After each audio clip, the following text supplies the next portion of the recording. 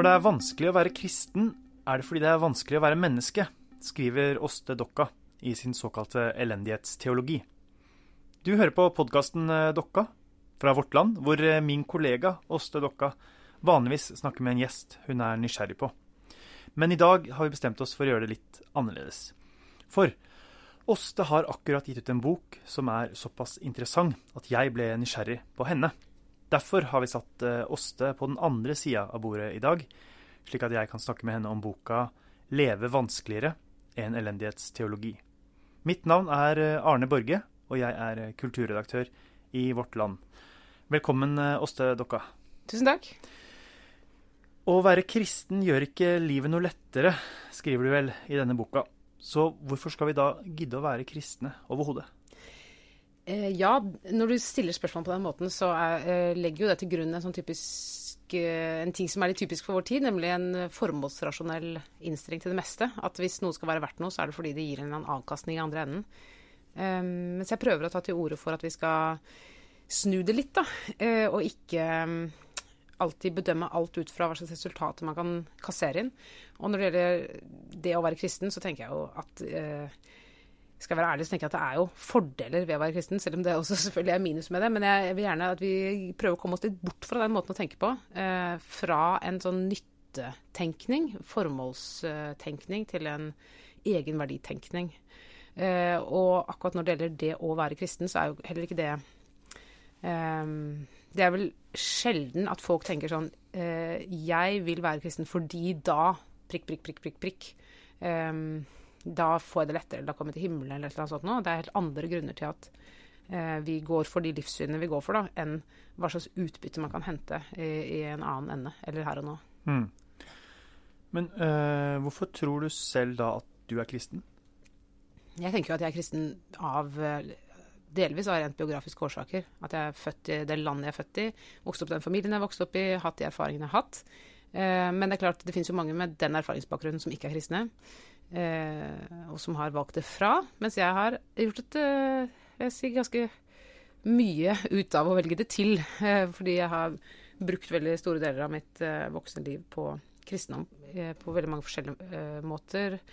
Men det med å hvorfor ble jeg kristen? Da jeg kunne velge det mer aktivt selv.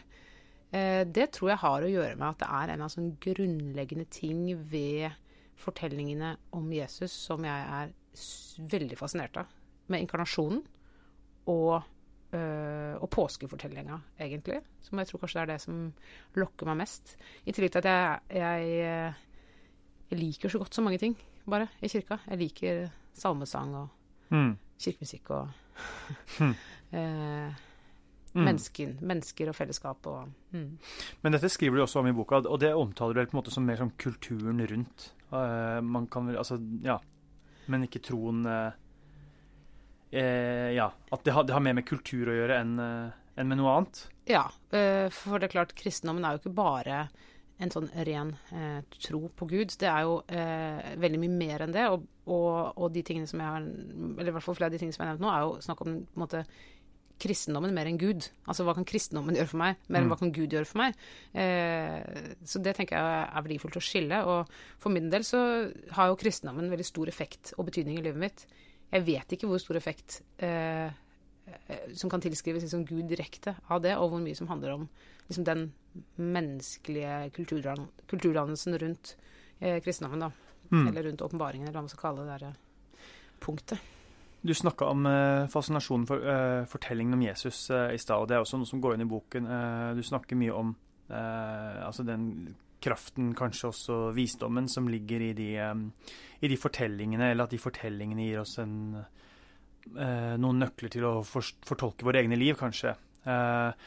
Men da kan man jo spørre seg også, det jo alle verdensreligioner, og vi har norrøn mytologi, gresk mytologi. Hva det som gjør kristendommen bedre, hvis religionen på en måte først og fremst handler om å by på fortellinger?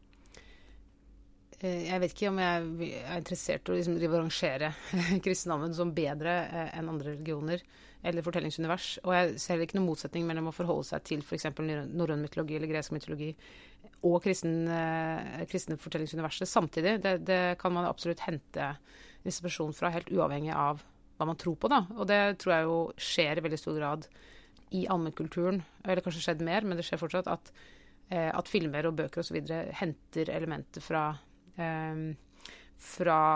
det kristne fortellingsuniverset. Ikke av liksom bekjennelsesårsaker, men fordi det rett og slett gir mening på et eller annet nivå. Men jeg husker ikke hva du spurte om. Det svarte jeg. Ikke jeg heller, men det var et godt svar, kan jeg si det sånn. Nei, fordi at det er jeg har jo bakgrunn i litteraturvitenskap selv, og jeg tenkte særlig i deler av boka når jeg leste den, så synes jeg at forsvaret ditt for kristendommen, den retorikken minner meg ganske mye om hvordan jeg selv forsvarer litteraturens betydning, og man snakker om kunsten, og det ser man i litteraturkritikken og liksom den overordnede kritikken av litteratur, så snakker vi om at litteraturen er viktig fordi den gir oss fortellinger, den gir oss nøkler til å forstå oss selv, forstå verden rundt oss, og litteraturen er et speil som gir rom for refleksjon. Du også bruker den speilmetaforen når du snakker om kristendommen. Så det var påfallende som å høre meg selv forsvare litteratur når du forsvarer kristendom. Hva tenker du om det? Jeg tenker at de to tingene henger veldig tett sammen, da. Jeg tror jo at kunsten, sånn som ting er i vår kultursfære nå, så er vel liksom den offentlige kulturen, det at vi finansierer Nationaltheatret og har innkjøpsordning for bøker og så videre, det er jo til dels en sånn der sekulær form for religion på mange måter, altså at vi liksom eller for å si det sånn, vi lar kulturen fylle ganske mange funksjoner som religion tidligere har fylt, og det tenker jeg jo er fordi de to tingene er veldig i slektskap i utgangspunktet. Altså det er ikke noe sånn substitutt eller noe sånt, jeg mener ikke det, jeg mener bare at litteraturen og kunsten den har jo så dype røtter i religionen og omvendt at det er liksom ikke det er jo på mange måter to alle av samme stykke da. Ja, du sier det er slektskap, men samtidig som kristen så er det jo også noe vesensforskjellig, vil jeg tro, som har med, har med sannhet å gjøre, eller hva er det det har? Ja, jeg tenker at noe av forskjellen er at man har jo, i kristendommen så er det en mer eller mindre definert kanon, og et tekstunivers å forholde seg til som er begrenset, og som har visse sånne teltplugger noen steder, og som er på en måte, har en slags type definert materiale. Det har man jo ikke på samme måte hvis man skal bevege seg rundt i kulturen, liksom. Men det er jo ikke bare det, det er jo også fordi at jeg tror på en eller annen måte at bak disse tekstene og bak disse praksisene og den kristne kulturen på en måte, i snever forstand, så ligger det jo også, tror jeg, en eller annen type ontologisk virkelighet, da. Ja. Ikke sant? Gud. Ja, ikke sant. Og det er jo litt fascinerende, kanskje har jeg tenkt i ditt tilfelle, fordi at mange som kommer fram til den erkjennelsen vil jo kanskje basere det på en åndelig erfaring, ofte, tror jeg. En følelse av å bli bønnhørt eller et gudsnærvær, som gjør at man tross alt kan lande på noe som jo er liksom kontraintuitivt, da. Det er jo usannsynlig og på mange måter ufornuftig å tro på de kristne dogmene og standelsen. Men man gjør det likevel fordi at, du kan, gjennom åndelige erfaringer. Men du er, både i denne boka, og det har du vært tidligere, du er jo kommentator her i Vårt Land også, og har ved flere anledninger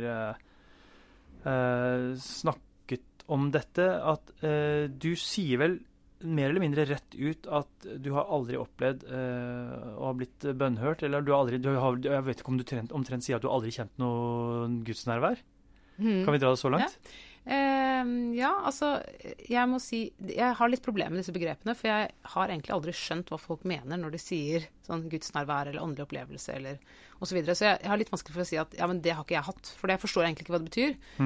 Men jeg regner med at siden jeg ikke forstår hva det betyr, så har jeg ikke noe på en måte virkelighet for det språket heller. Det er ingenting som jeg ville kalt gudsnærvær eller åndelige opplevelser i mitt liv. Koketterer du litt nå når du sier at du ikke skjønner hva det betyr? Nei, jeg mener det, fordi at jeg har prøvd Jeg har virkelig prøvd å gå inn for å forstå det litt mer. Og det er klart, for noen mennesker betyr det sånn: jeg satt et sted, så kom det et lys, jeg kjente en varme bre seg inni meg. Altså det er helt sånn konkret sanselige erfaringer. Det forstår jeg hva er. Altså det har jeg ikke noe problem med å forstå. Men så er det også et eller annet sånn mellomskikt med noen som er sånn: jeg kjenner at Gud Jeg vet ikke hva de sier det, men det er litt sånn, de kjenner at Gud er nær, eller at de kjenner at de blir passet på, eller jeg vet ikke helt, jeg har ikke klart å fange opp hva slags type erfaring de egentlig snakker om, når de snakker om den der, et eller annet mellom den liksom ekstraordinære religiøse visjoner og så videre, og mitt liv da. Jeg tenker at det ligger en eller annen ting imellom der som ikke jeg helt klarer å få grep om hva egentlig betyr, så jeg prøver å være litt forsiktig med å si at det har ikke jeg hatt, for det er ikke helt bombesikker på hva de mener. Men min opplevelse er at jeg har ikke hatt noen åndelige opplevelser. Men jeg tror mye av dette handler jo også om hvordan man fortolker erfaringene sine, og mye av det som jeg har tatt til orde for tidligere, om en kritikk av en type erfaringskristendom som ligger veldig tett på liksom, den personlige erfaringen, det er at veldig ofte så er den egentlig bare interessert i en bitte liten del av den menneskelige erfaringen. At man er egentlig bare, altså det eneste stedet man henter, eller den erfaringen man bruker som utgangspunkt for å tro, eller for å lage kristendom eller teologi av, den er egentlig utelukkende den ekstraordinære erfaringen. Mens jeg tenker jo at hvis man skal ta treenighetsteologien på alvor med Gud som skaper, Jesus som et faktisk menneske, historisk menneske som levde på jorda, og også guddommelige, og den hellige ånd, så er det finnes altså all erfaring, absolutt all erfaring vi gjør som mennesker, er teologisk relevant. At vi er skapt, at vi pusser tenner, ikke sant? At vi kjører bussen til jobb, at vi får barn, at vi blir irritert. Alle ting vi opplever som mennesker er teologisk relevante, og ikke kun liksom sånn, jeg satt i olivenlunden, og så en due. Altså, men det er ikke så mye trosstøtte i det, kanskje? Da? Det å kjøre bussen til jobb er det som er problemet, kanskje? Jeg tror at mye av dette handler om hvilket blikk man kaster mot det fenomenet man ser på, da, eller den erfaringen man har. Og for min del så tenker jeg at jeg kan ikke det finnes jo ikke noe ufortolket erfaring. Altså vi har jo bare tilgang på erfaringen når vi språkliggjør det. Og jeg kan ikke si at en erfaring sånn alene kan være trosstøttende eller ikke trosstøttende, men jeg er egentlig mer opptatt av å prøve å kaste et teologisk blikk på hele den menneskelige erfaringen, både fordi jeg synes det er interessant, men også fordi jeg tenker at det er jo der vi kan få øye på de som Gud i livet, da. Også for oss som ikke har noen spektakulære ting å vise til. Men virkelig ikke liksom tørste etter tegn og under. Men rett og slett bare prøve å se det underfulle i det helt alminnelige. For det som slår meg nå, som kanskje er litt interessant da, med din posisjon her. Nå skal jeg prøve meg, dette er ikke gjennomtenkt, men ja, ok, du har ikke noe støtte i personlige åndelige erfaringer. De som ikke har det, vil jeg tenke blant kristne, de søker da ofte, de er ofte kanskje ganske rasjonelt anlagte, da søker de mot apologetikken, hvor de kan bygge opp et intellektuelt trosforsvar, som tåler nyateistisk krangling på Twitter og så videre. Men du er jo også ganske ganske kritisk til apologetikken, eller du er i hvert fall tydelig på at den har sine begrensning, da. Så det er du heller ikke så interessert i. Er det riktig? Ja, det er riktig, og jeg tror jeg er mest interessert i. Det er et eller annet som ikke ligger, altså som er litt mellom de to tingene, og det er jo på en måte kristendommens eksistensielle betydning. Mer enn liksom kristendommen som objektiv ting som man liksom skal krangle om, og sannheter man skal hamre fast, eller være enig eller uenig, eller kristendommen som en liste over dogmer man skal liksom underkaste seg. Den form for kristelig rasjonalisme er jeg ikke spesielt glad i. Og så har du en annen ting som jo på en måte er veldig mye mer erfaringssentrert på det ekstraordinære. Men jeg vil nok si at jeg er mest opptatt av hvordan kristendommen fortolker mitt helt alminnelige eller mine helt alminnelige erfaringer. Ja. Altså den eksistensielle betydningen det har.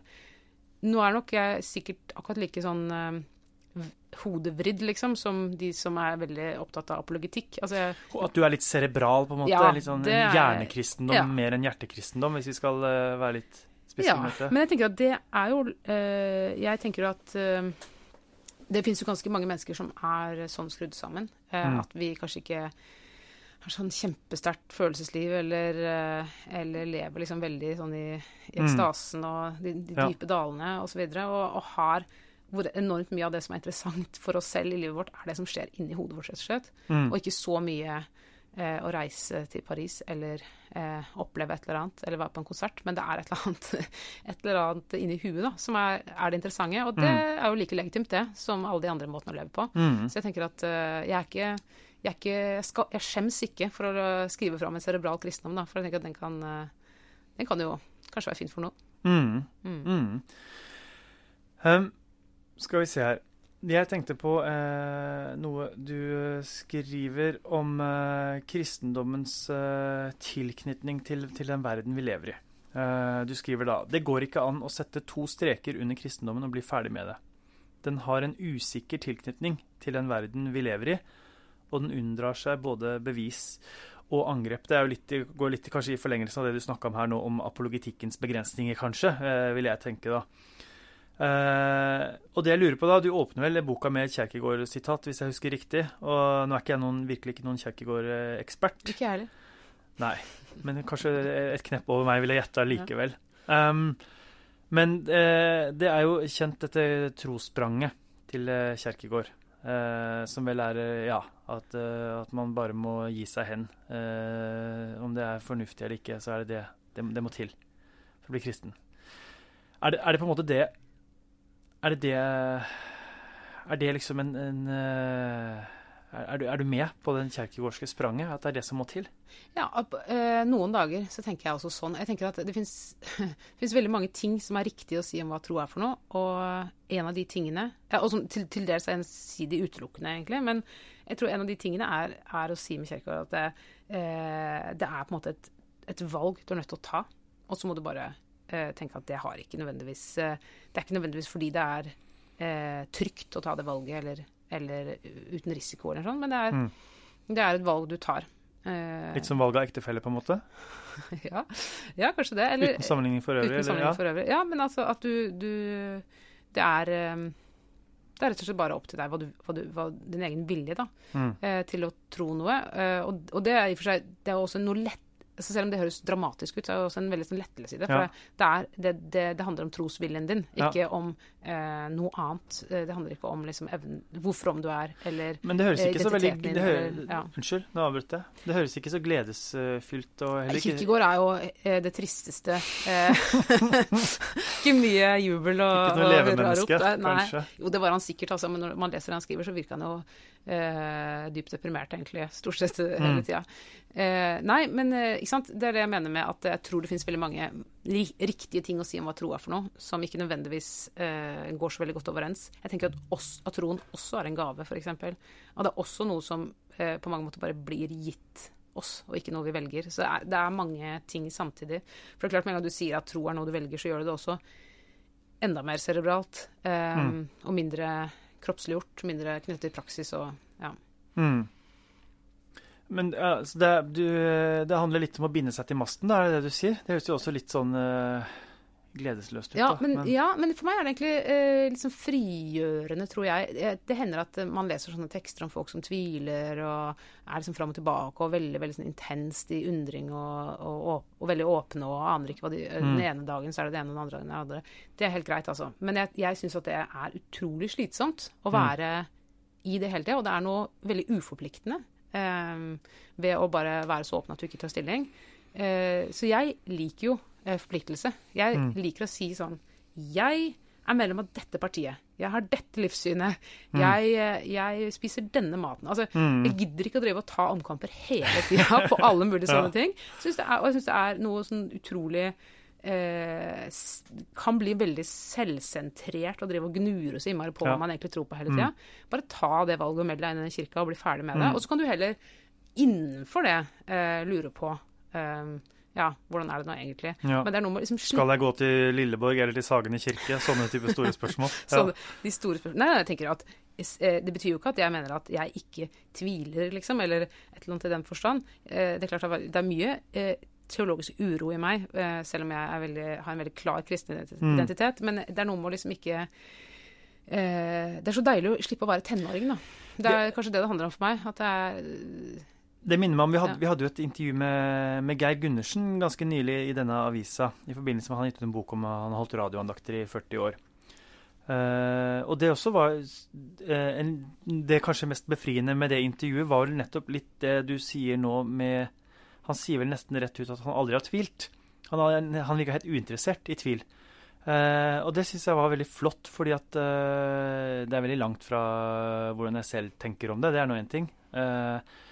Men det er jo også, det føles jo litt, jeg føler meg jo litt jålete når jeg tviler, på en måte. Fordi at du er jo redd, du virker jo litt dum hvis du ikke sier at du tviler på noe som jo er så irrasjonelt. Da må du vise at du har tatt den runden. Så det å på en måte, det å tvile føles nesten nødvendig som et tenkende menneske, å vise fram tvilen sin. Ja, du skal liksom være nyansert og ikke ha gjort noe intellektuelt underslag. Jeg kan kjenne lysten til å si det når folk skjønner at jeg er kristen, og jeg føler at jeg må si noe for å redde skinnet mitt, så ikke de skal tro jeg er idiot, liksom. Så føler jeg at jeg må si sånne ting. Men jeg har funnet ut at det ikke egentlig er helt sant, og at det også liksom er noe sånn utrolig defensivt med det. Det er jo som å si sånn, har du kjæreste? Ja, jeg har kjæreste, men altså, det er litt vanskelig akkurat nå. Det er sånn, slutt! Ja eller nei? Og så kan du på en måte holde den tvilen for deg selv, liksom. Ja. Hvordan har de kampene vært opp gjennom årene? Du har jo vært kirkegjenger fra du var barn, vil jeg anta. Du vokste opp i en prestefamilie og vært aktiv. Du skriver vel om det i boka, også vært aktiv i forskjellig menighetsarbeid fra du var så lenge, ja, fra hele livet. Hvordan har disse liksom, kampene vært dette med å være liksom sikkert en trosambassadør, og være en slags, sikkert en minoritet da, som veldig sånn eksplisitt kristen på Nordstrand, er det ikke det? Jeg kommer fra Bekkelaget. Ja. Nei, jeg skriver litt om det i boka. Det har ikke alltid vært bare lykke, dette her. Jeg har jo hatt masse sånne der kriseperioder, men det er kanskje mer sånn før jeg ble 20 enn etterpå. Og da er jo alt kritisk, så det er liksom ikke noe spesielt ved det, at man synes det er vanskelig med tro. Synes du det var gøy å krangle med ateister? Ja, noen ganger. Det tror jeg nok jeg syntes periodevis. Det er jo gøy å krangle, men mest fordi jeg synes det var gøy å krangle. Det er gøy med en god diskusjon, liksom. Men jeg må jo si at jeg egentlig, selv om jeg vokste opp i Oslo, og så følte jeg aldri vel at det å være kristen var så innmari rart, fordi at i den klassen jeg gikk på barneskolen, så var det mange andre barn som kom fra tilsvarende familier, og vi sang salmer i kristendomstimen. Det var liksom ikke like mye utskudd da, som senere i livet, hvor du plutselig skjønner at det var nok en rar liten boble akkurat der. Og så kom du inn i dette ekkokammeret vårt land, og kunne fortsette å være tro midt om verden. Det er et moment kanskje som jeg synes er litt vanskelig i boka di, eller som jeg har lyst til å diskutere. Og det er dette med ønske om å bli en bedre kristen, eller kanskje også for den saks skyld et bedre menneske. Det er du skriver for eksempel, jeg skal lese et litt lengre sitat her. Det hender fortsatt at jeg kjenner på fristelsen til å sette i gang med noe kristen praksis for å bli et bedre kjent med Gud, meg selv og troen. Men stort sett er jeg i dag forsont med at bønn og bibellesing ikke gjør meg til et bedre menneske eller en bedre kristen. Jeg har aldri kjent noe gudsnærvær eller fått noen særlig åndelige opplevelser, uansett hva jeg har gjort. Dette berører litt det vi nettopp snakket om, men denne med boka di er jo, altså en elendighetsteologi, det er jo en slags, holdt på å si, en slags anti-herlighetsteologi, det som ligger bak det her. Men så det å være kristen gjør det på en måte, det gjør ikke livet lettere. Det er nå en ting. Det kan man jo akseptere.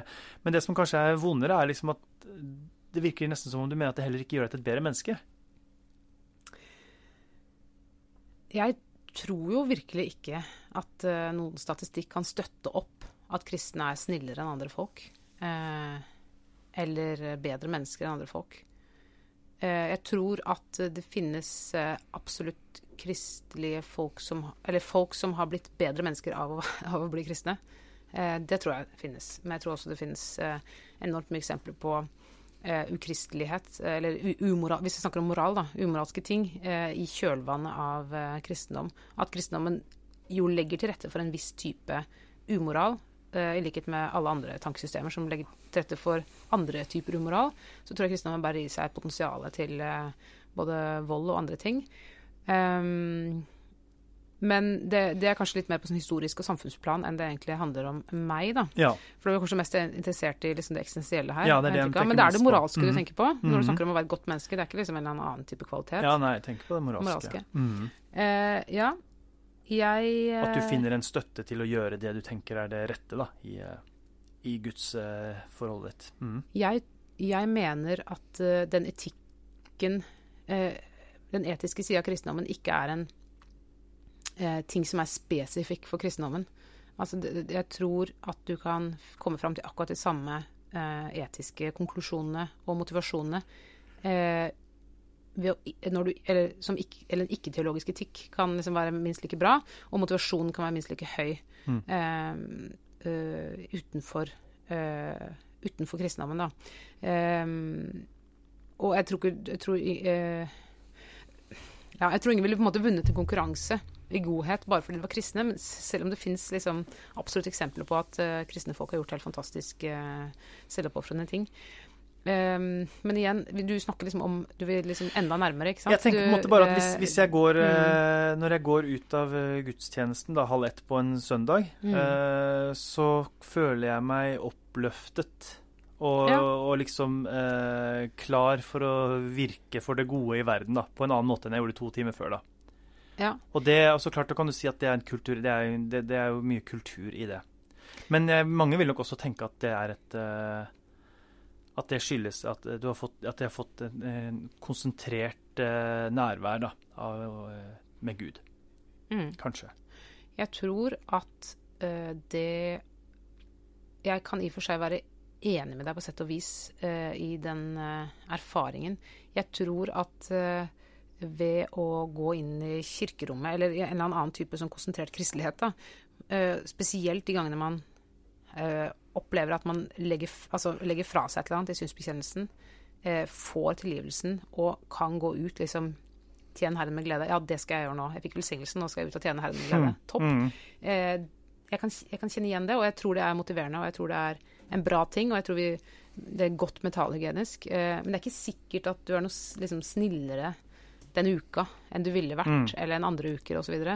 Så jeg tror at hvis man kan tenke jeg tror egentlig det er kanskje mer terapeutisk enn det egentlig å være kristen, altså terapeutisk positivt enn etisk positivt da, hvis man først skal snakke om det på den måten. At du føler deg som et bedre menneske, men du blir det kanskje ikke? Er det det du sier?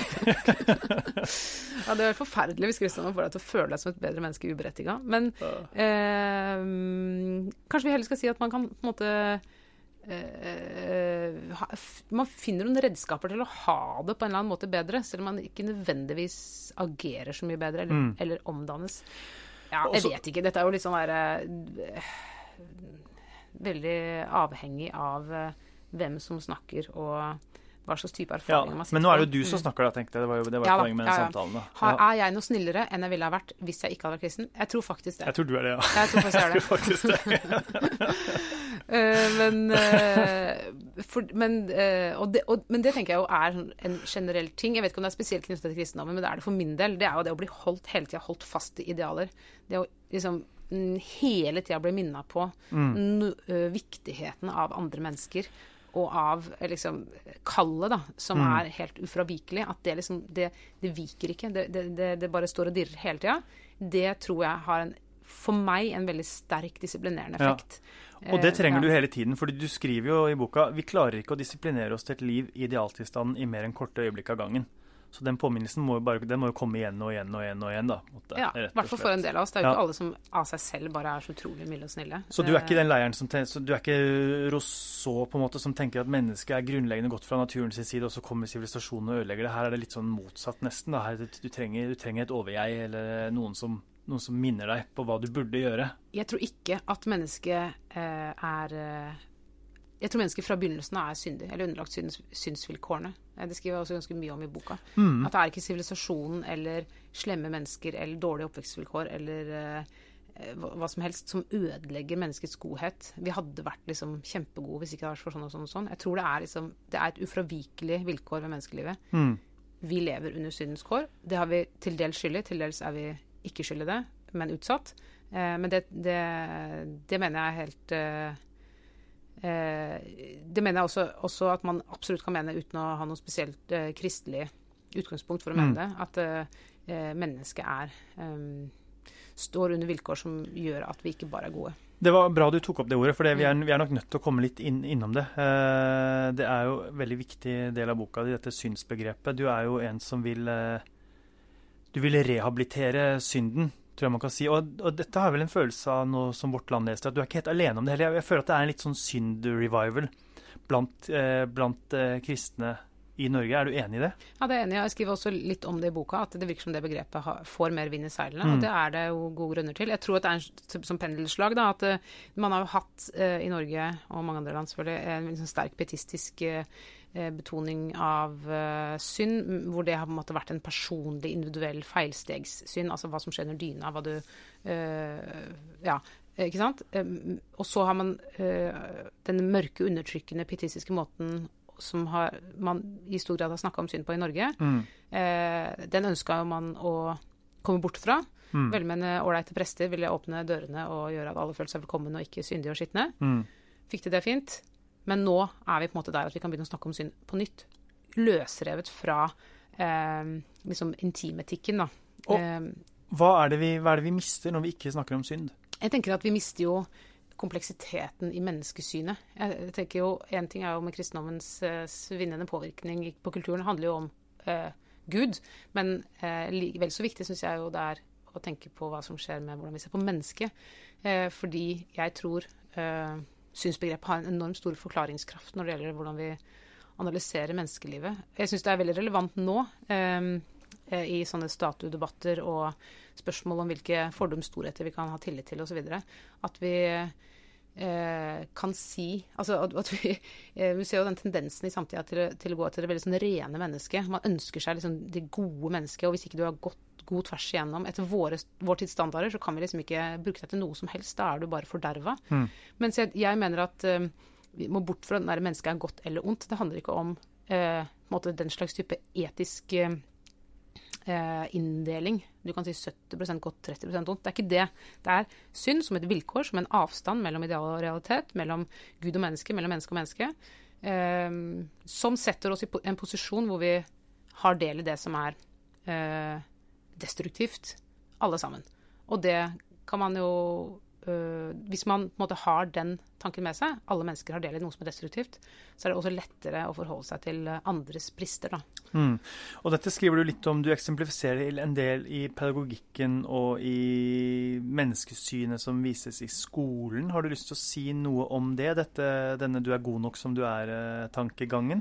Ja. Som du er litt, du kommer med litt frisk kritikk av det en litt sånn kontraintuitiv kritikk av noe man tenkte at det var udelt godt. Da kommer du å helle litt malurt i begeret. Ja. Nei, det er en kritikk av du er god nok-tankegangen. Et kapittel som heter du er ikke god nok. Det er jo ikke for å si noe kjipt om folk, men det er jo nettopp fordi at den insisteringen som hele tiden kommer fra for eksempel skolen da, eller fra ukebladene, om du er god nok, den er veldig dobbeltbundet. Fordi det er ikke den eneste kommunikasjonen som kommer fra skolen eller fra ukebladet. Den andre kommunikasjonen er jo karakterkortet ditt. Eller slankekuren som står i det samme ukebladet. Og det at man prøver, at skolen da, for å snakke om den, vil liksom mildne ubehaget en elev kan få ved å ha fått en 2 i matte, ved å skrive et brev ved siden av hvor det står du må ikke tenke så mye på karakterene dine, du er god nok akkurat som den fantastisk flotte vennen du er, og så videre. Det tenker jeg er en dårlig, det er for det første en ekstrem dobbeltkommunikasjon, og for det andre en dårlig melding å gi, fordi det er ingen som vet hvilken standard man egentlig opererer etter når man sier at noen er god nok. Det at du har fått 2 i matte viser faktisk at du er ganske dårlig i matte, og så videre. Men hvorfor gjør skolene det her da?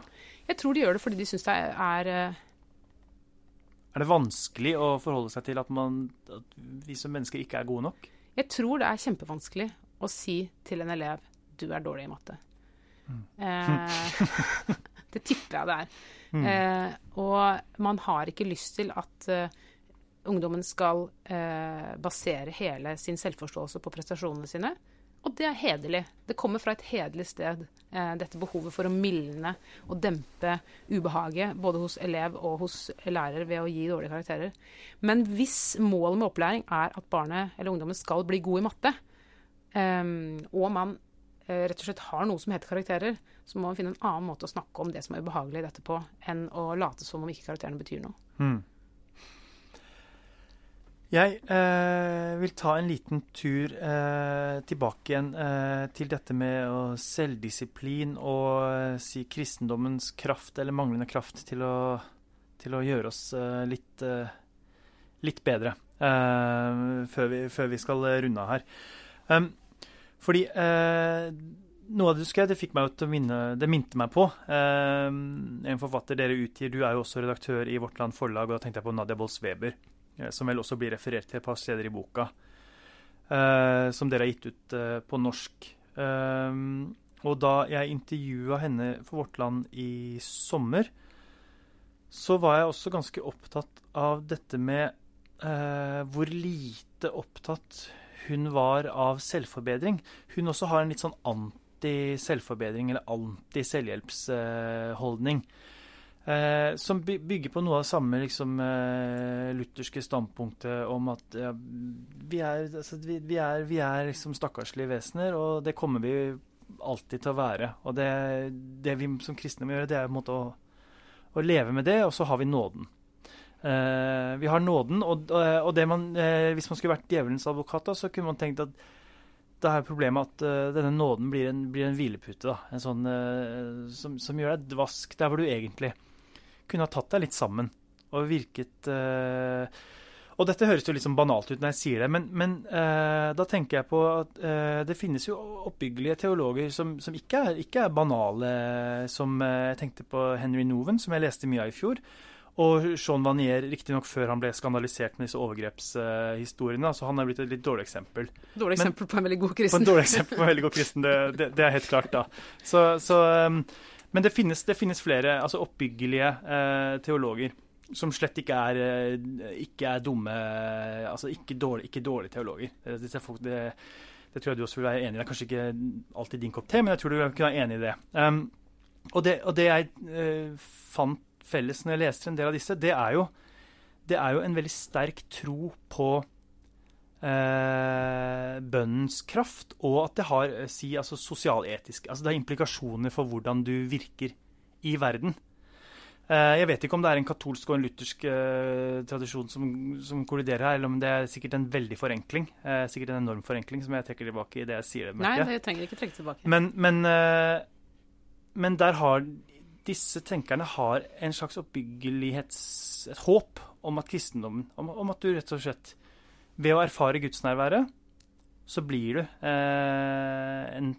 en kraft for det gode i verden. Og de på en måte Vanier en dårlig eksempel, da. Men Merton, Nouwen, de eksemplifiserte. De levde som de preket da langt på vei, og de var utadvendte, sosialt orienterte kristne. Og mens Dokka og Bolz-Weber, de er så opptatt av å snakke om hvor begrensede vi er, at de ikke gjør seg bryet med å virke for det gode i verden. Det er mitt resonnement. Ja, jeg skjønner jo hvorfor du spør om dette, selv om jeg også er uenig i framstillingen din. Først for å ta liksom, det er en forskjell på hvordan lutherske teologer som Nadia Bolz-Weber og meg selv snakker om dette på, og typisk katolske teologer som du nevner har snakket om det på, og det har røtter i rett og slett forskjell mellom katolsk og luthersk menneskesyn. Så det er ikke banalt å si det. Og det er ikke nødvendigvis sånn at det er banalt hva Merton skriver om det. Men jeg er også uenig, fordi jeg mener at jeg er veldig opptatt av etikk, og jeg er veldig opptatt av kallet i denne boka. Jeg skriver ganske mye om det, men for meg er det jo det handler jo om å skille ad hva som hører til i hvilken sfære. Vi kan ikke overkomme vår egen syndighet, vi kan ikke overstige den kløften, Men vi kan gjøre gode ting mot andre mennesker, og det er vi kalt til å gjøre. Så jeg tenker at det er jo et skille mellom synd og moral, eller synd og umoral, hvor det ikke er totalt sammenfallende ting. Og også så er det et skille mellom relasjonen mellom Gud og menneske, og mellom menneske og menneske.